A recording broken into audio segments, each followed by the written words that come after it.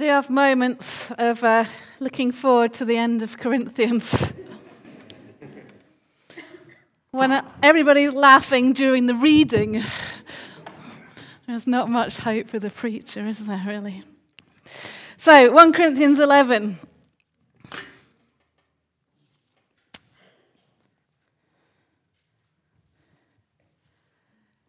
Quite tempted to just do the second half.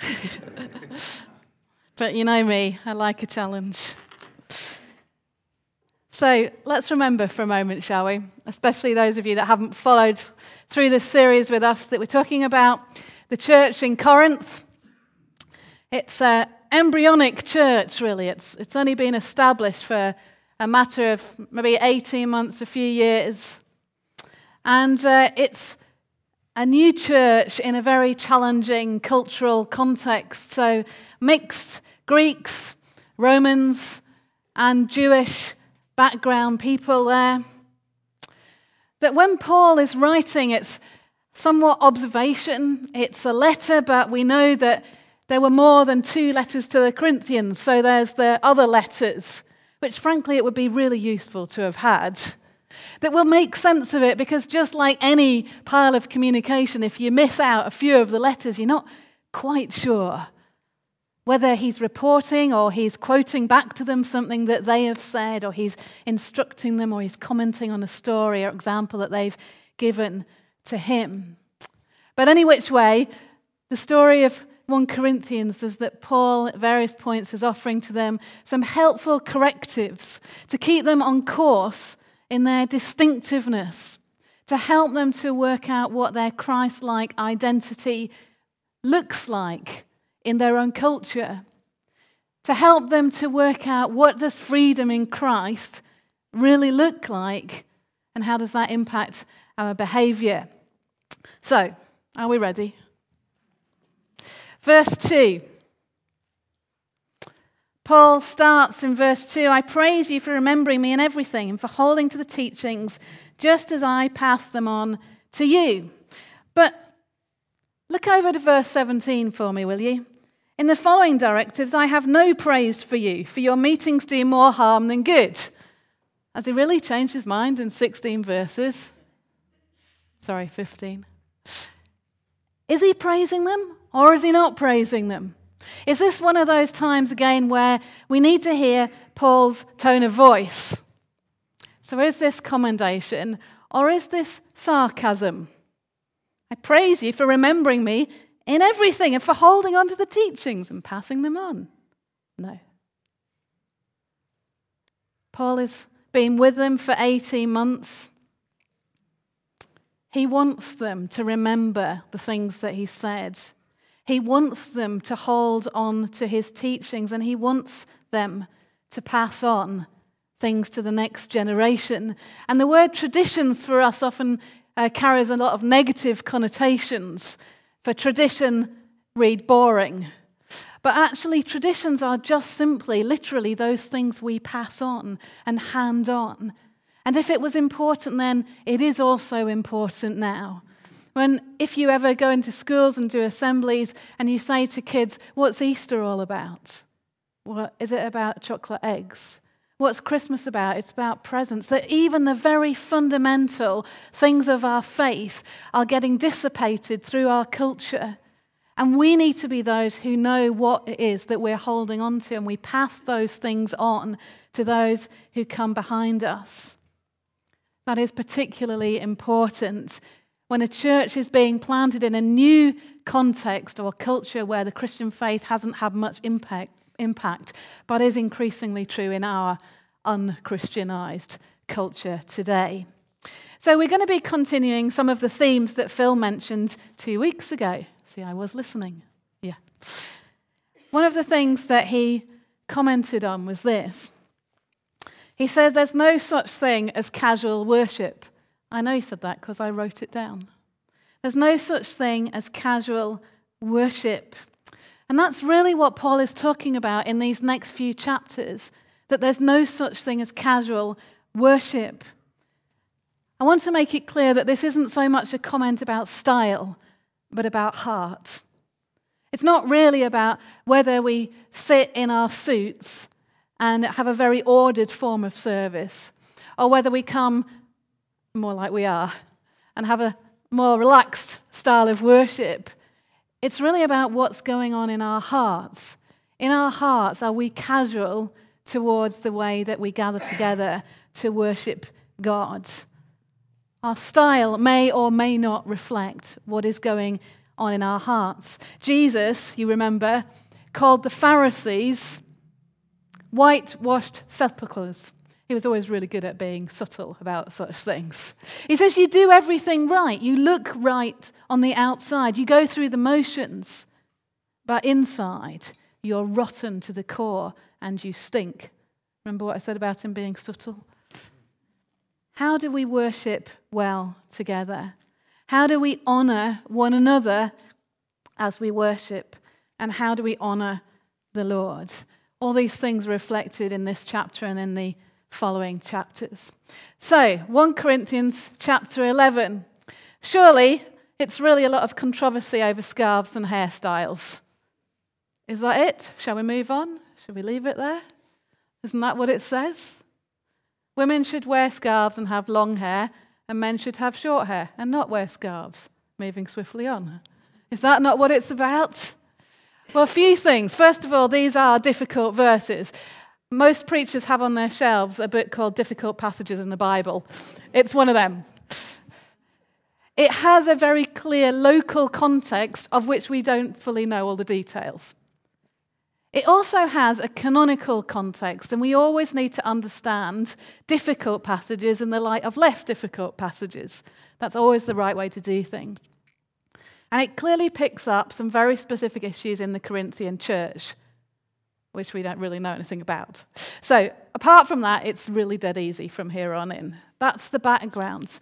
So let's talk about one or two things. First of all, we need to have a brief conversation about culture. In first century Greece, men and women wore quite similar things. Fundamentally, it was a sheet that you tied around the middle. Women wore a kalima, which was a covering that covered the hair. It wasn't a veil. It was a covering that just covered the hair. Men didn't wear one of those. Women who didn't wear a kalima were often high-class mistresses, slaves, or it was used as a punishment for adulteresses, possibly worn by sacred prostitutes, and may have been worn by those in mourning. So if you weren't wearing a covering, you were assumed to be part of one of those groups of people. The Jews, on the other hand, in the worship space in the synagogue, were kept separate from one another. So we'll be coming on to this in a couple of weeks' time. So the men sat on the ground floor and the women sat on the balcony.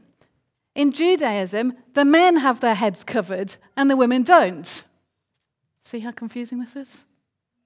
Paul tells the Jewish men to pray with their heads uncovered. So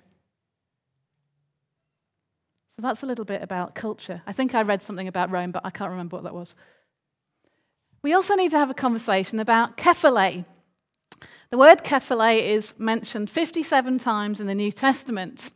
50 of them refer to the literal head of a person or animal. So the word kephale simply means head, and 50 times just refers literally to the head.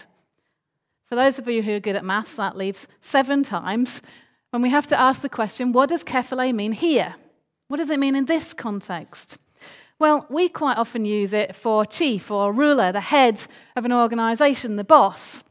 But there's very little evidence to suggest that it was used in that way in Paul's day. That's a more modern understanding of the word head. Perhaps we also use it to mean priority. Priority meaning superior rank. But if Paul was using it in that context, why did he not use the word kurios, which means Lord, if he really wanted to imply the sense of rank, of superiority, and he doesn't do that? The other meaning for the word is this, source, as in source of a river, that kind of source. And almost all authorities agree that in that time, the heart was considered the source of all thought and emotion. It has priority in that regard, not the head. The head was the source of life. And so it makes best sense, really, in this as well as many other passages where it's used, for us to understand it as source, as the source of life. Let me read to you a few words from the New Bible Dictionary, which is clearly wiser than me. It says here, the head is not regarded as the seat of the intellect, but the source of life. When Christ is spoken of as the head of his body, the church, the head of every man, of the entire universe, and of every cosmic power, and when man is spoken of as the head of the woman, the basic meaning of head as the source of all life and energy is predominant. So maybe it helps us to understand this passage a little bit more if we think of it like that. So let's have another conversation, this time a conversation about creation. In verse 3, now I want you to realize that the head of every man is Christ, and the head of the woman is man, and the head of Christ is God. Are we talking about a chain of command? Are we talking about a hierarchy? Christ, man, woman, God? Or are we here talking about three couplets illustrating some point about source or origin? That Christ is the source of man. Man is the source, literally, in terms of creation of woman, and that God is the source of Christ in that sense. And there's many complexities around all of that I've just said in those last two sentences. What do we understand here? I'm going to put all these up because I'm rambling on and I don't think it's in order. So if we go back a minute, because our divisions in our chapters aren't very helpful sometimes, to verse 31 of chapter 10. Paul says this, so whether you eat or drink or whatever you do, do it all for the glory of God. Do not cause anyone to stumble, whether Jews, Greeks, or the church of God, even as I try to please everybody in every way. For I am not seeking my own good, but the good of many, so that they may be saved. Follow my example, as I follow the example of Christ. So then he goes on to talk about all these ways in which we worship together. So his concern is the glory of God and the testimony of the church to unbelievers. There is no other religion that offers the same level of women's freedom that Christianity offers. The way that Jesus dealt with women, spoke to them, taught them, encouraged them, was completely radical in his day and culture. And Paul is given a properly bad press for the things that he says. But actually, this passage is about women praying and prophesying in the church. And that is radical. There is no other religion that offers so much freedom. And in Paul's day, the gospel was freeing people from appalling restrictions. And they needed to be careful in the way that they used that freedom so as not to hinder the gospel where they were. Verse 11, after he said all that stuff that Martin was challenged to read, says, in the Lord, however, woman is not independent of man, nor is man independent of woman. For as woman came from man, so also man is born of woman. But everything comes from God. So in the end, it's all kind of circular, isn't it? So wherever we start in our understanding of things, in the end, it's all from God. He talks about the nature of things. Does not the very nature of things teach you that if a man has long hair, it is a disgrace to him? Right, I'm going to keep you engaged. Please put your hand up if you're a man who has ever had long hair. Stand up, stand up.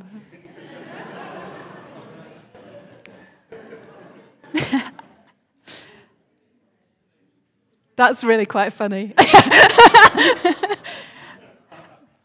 Well, according to this, you're a disgrace, so sit yourselves down.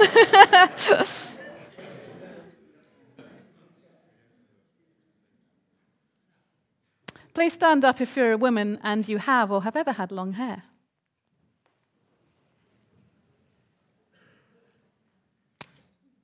How glorious is that? You may sit down. The nature of things is such a weird thing to say, isn't it? It's such a strange thing to say. Different cultures, different parts of the body are a source of shame or disgrace than in other places. So in Corinth, the women needed to cover their hair because otherwise they were understood to be part of a group of people that it wasn't helpful for new believers in Christ to be part of. But in parts of East Asia, it's the feet that are a disgrace. And I would have all sorts of issues because I almost always have bare feet in the summer. And that would be disgraceful. And if I was in a church there, I would have to cover my feet. But it would be fine if I had my head uncovered. So it's all around the nature of things, maybe not forever, but in the context where you are. What is the nature of things? What will bring you good repute or bad repute within your context? And then we have verse 10. Even whilst Martin was doing the reading, people were saying, what's that all about? For this reason, and because of the angels, the women ought to have a sign of authority on her head. It's clear. Well, let's make a couple of things clear. The sign of authority is the word exousia, which literally means authority. So we are not talking about veils or hats or scarves or anything else. It literally just says authority. The given authority. The given authority in this context to pray and to prophesy. Do we not all need to do things under authority? There's not a sense in which any of us are mavericks. When Phil leads this morning, he is under authority. When I preach, I am under authority. When someone comes, that's just how it works. We are under authority. And there was the understanding that the angels were part of the community at worship. Well, I don't have an issue with that. That the angels were there, they saw what was going on. And the misuse or abuse of freedom, the disgrace to the gospel which Jesus died for, that could never be right. So because of the angels, as well as under authority. And as I've already said, the climax of the argument is around equality and mutual dependence on each other in mutual submission to God. Let me read you one more thing. It's in old-fashioned writing, all right? It's F.F. Bruce. He's a very esteemed commentator. Phil's going, oh, yeah, he's good. There is nothing frivolous about such an appeal to public conventions and seemliness. To be followers of the crucified Jesus was in itself unconventional enough, but needless breaches of convention were to be discouraged. A few decades later, if not as early as this, people were prepared to believe the most scandalous rumors of what went on at Christian meetings. Unnecessary breaches of customary propriety would be regarded as confirmation of such rumors. It was far better to give the lie to them by scrupulous maintenance of social decorum. Though the application of the principle may vary widely, the principle itself remains valid, especially where the public reputation of the believing community is likely to depend on such externalities. Did you follow that? The Christian community was accused of being cannibals for eating the body and the blood of Jesus. So how easy was it for the community to be misrepresented, for freedom to be over-abused, and for people to get the wrong idea, and what was at stake was the gospel of Christ. So, here's my summary. What is Paul saying? Paul is saying there is order in God's creation. There is order. We may interpret it somewhat slightly differently from each other. That's fine. There is order in God's creation. There is a right way to express freedom. So freedom doesn't just mean do whatever you want to, wherever you want to, however you want to. There's a right way to express the freedom we've been given. Honoring men and women appropriately is part of our worship. And I think we try to do that in this church, to honor each other, the strengths that we bring, the things that we are involved in, to honor each other appropriately. Men and women should both pray and prophesy in a way which is honoring to the Lord. So if you want a challenge from this, everybody, it's that you should pray and prophesy. Don't worry about whether you've got your head covered or not. You need to pray and prophesy. That's the challenge. What is Paul not saying? Paul is not saying that women are second-class citizens. He is also not saying all women for all time must wear hats. Bridget was at the first service, and just when she was coming in, we were talking about this. She said, I left a church over this issue once. Bridget. For those of you who don't know, Bridget worked in the Democratic Republic of Congo and in Zambia and one or two of the other countries in Africa as well. She said, I left a church over this issue because they made wearing a head covering a condition of salvation. So there you go. Paul is not saying all women must have long hair. I mean, some women's hair just doesn't grow long, does it? And all men must have short hair. So how does this apply to us? All of us are under authority. All of us need to use our freedom in Christ in a way that honors God and his people. And our expression of worship, that really means about how we meet together, must be appropriate so as to not deflect people from the gospel. Okay, are we all happy? Can we move on? Can I not talk about head coverings anymore? Okay, good. So continuing, though, in this same idea of how people are, how a community is when it meets together, Paul goes on to talk about worshipping around the table. And here he says, in the following directives, I have no praise for you, for your meetings do more harm than good. It's not the best school report, is it, really? Was this really the Lord's Supper? Was it really? Because he says, in the first place, I hear that when you come together as a church, there are divisions among you. And he says, I believe that because maybe he saw the beginnings of those things even when he was there with them. I hear that there's divisions among you.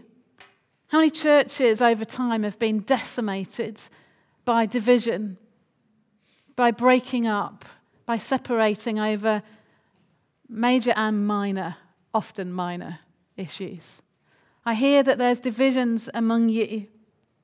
No doubt there have to be, hear his tone here, no doubt there have to be divisions among you to show which of you have God's approval.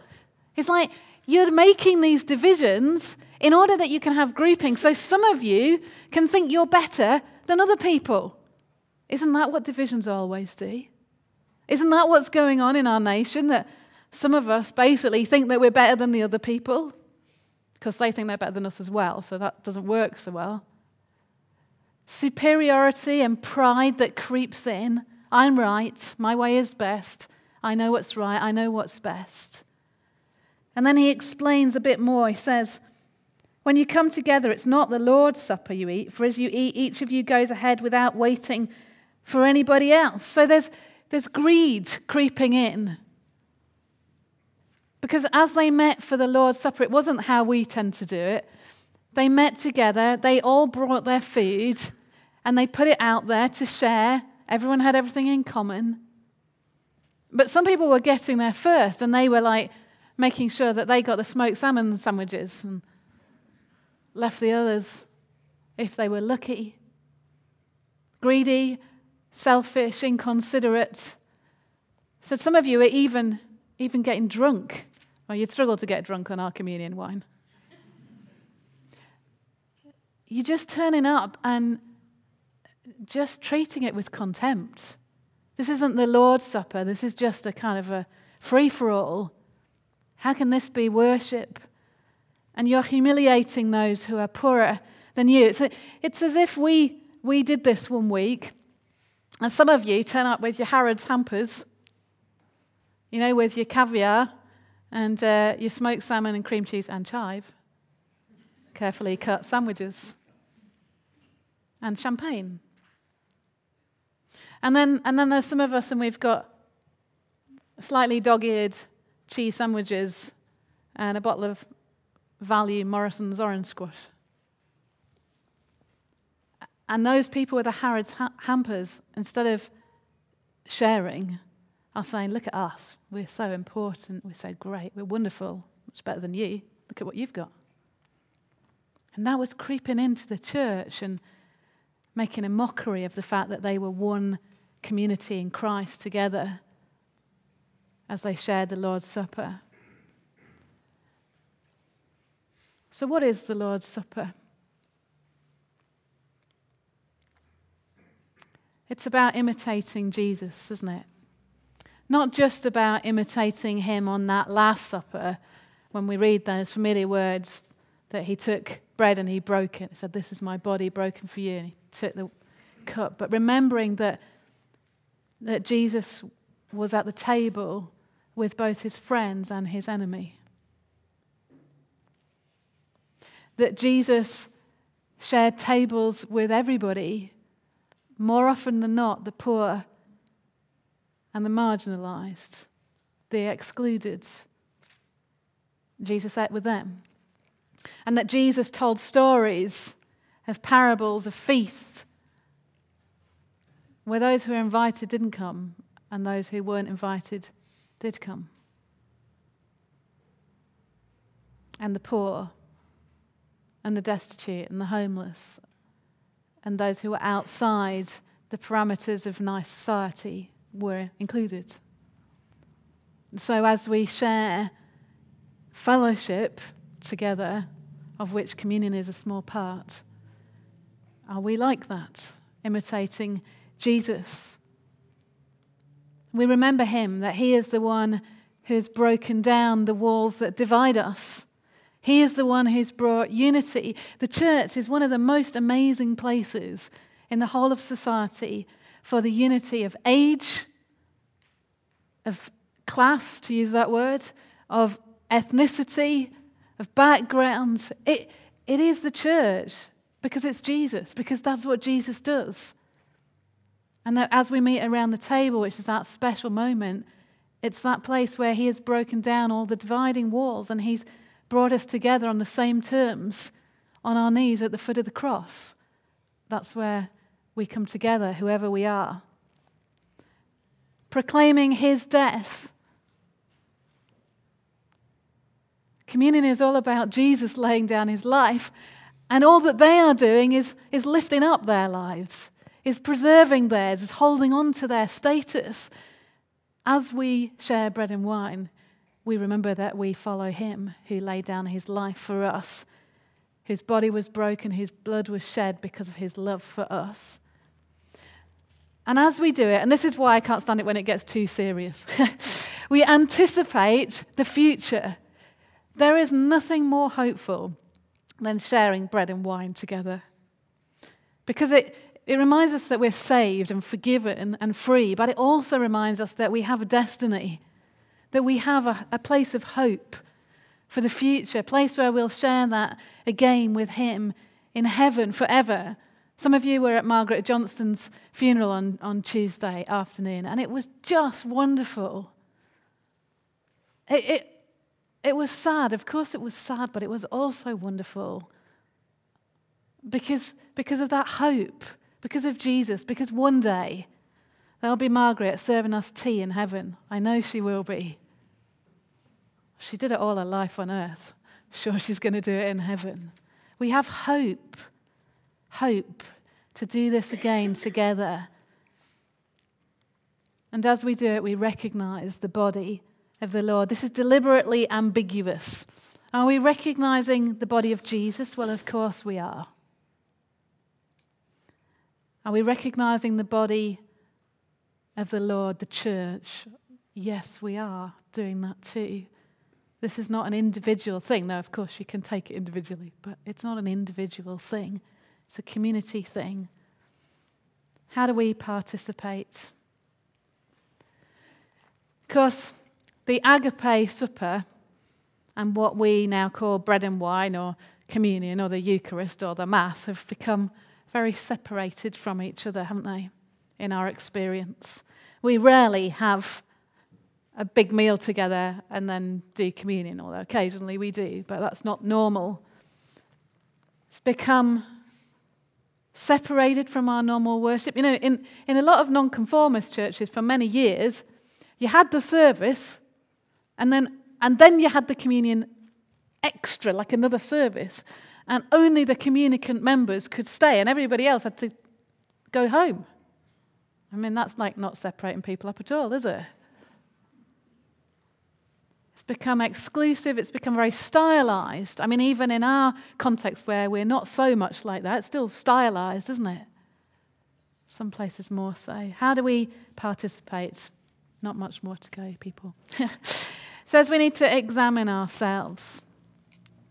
We need to think about ourselves. Now, the hard thing about this is the people who are most sensitive take this really, really seriously and feel so convicted about stuff that's happened in their lives often, they end up not sharing in the communion.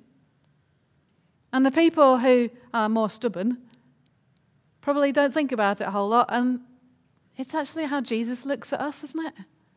And he always looks at us with love, and he always looks at us with forgiveness. So anything we see in ourselves and we bring to him, he deals with that. And we come on the basis of the cross of Christ, not anything else that we can ever do. We are aware not just of ourselves, but of the whole.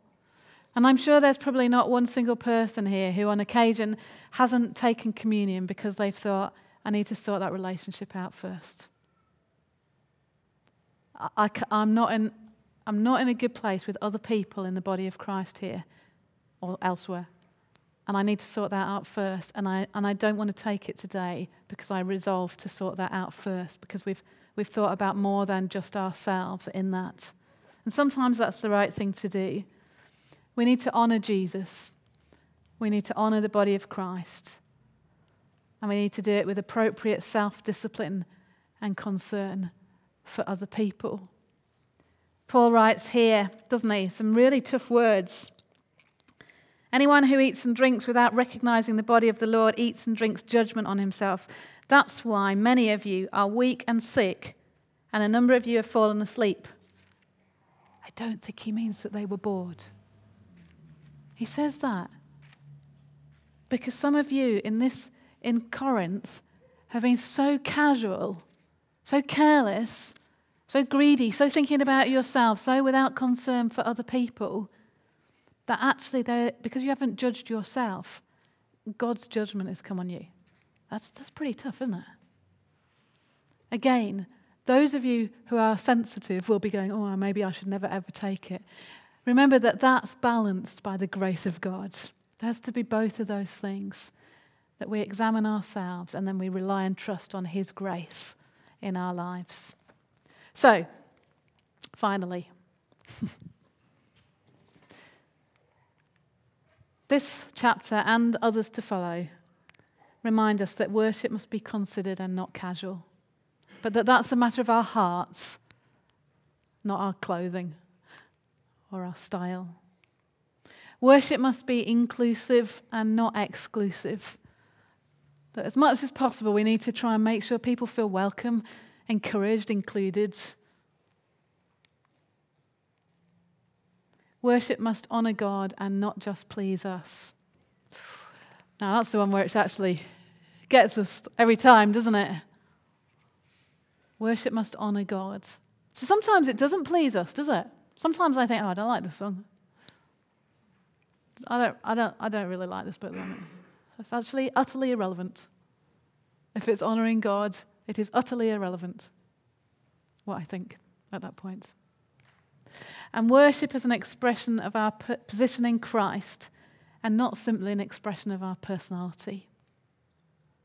And our position in Christ is unchanging. It's unchanging. We are free, we are forgiven, we are loved, we are accepted, we belong.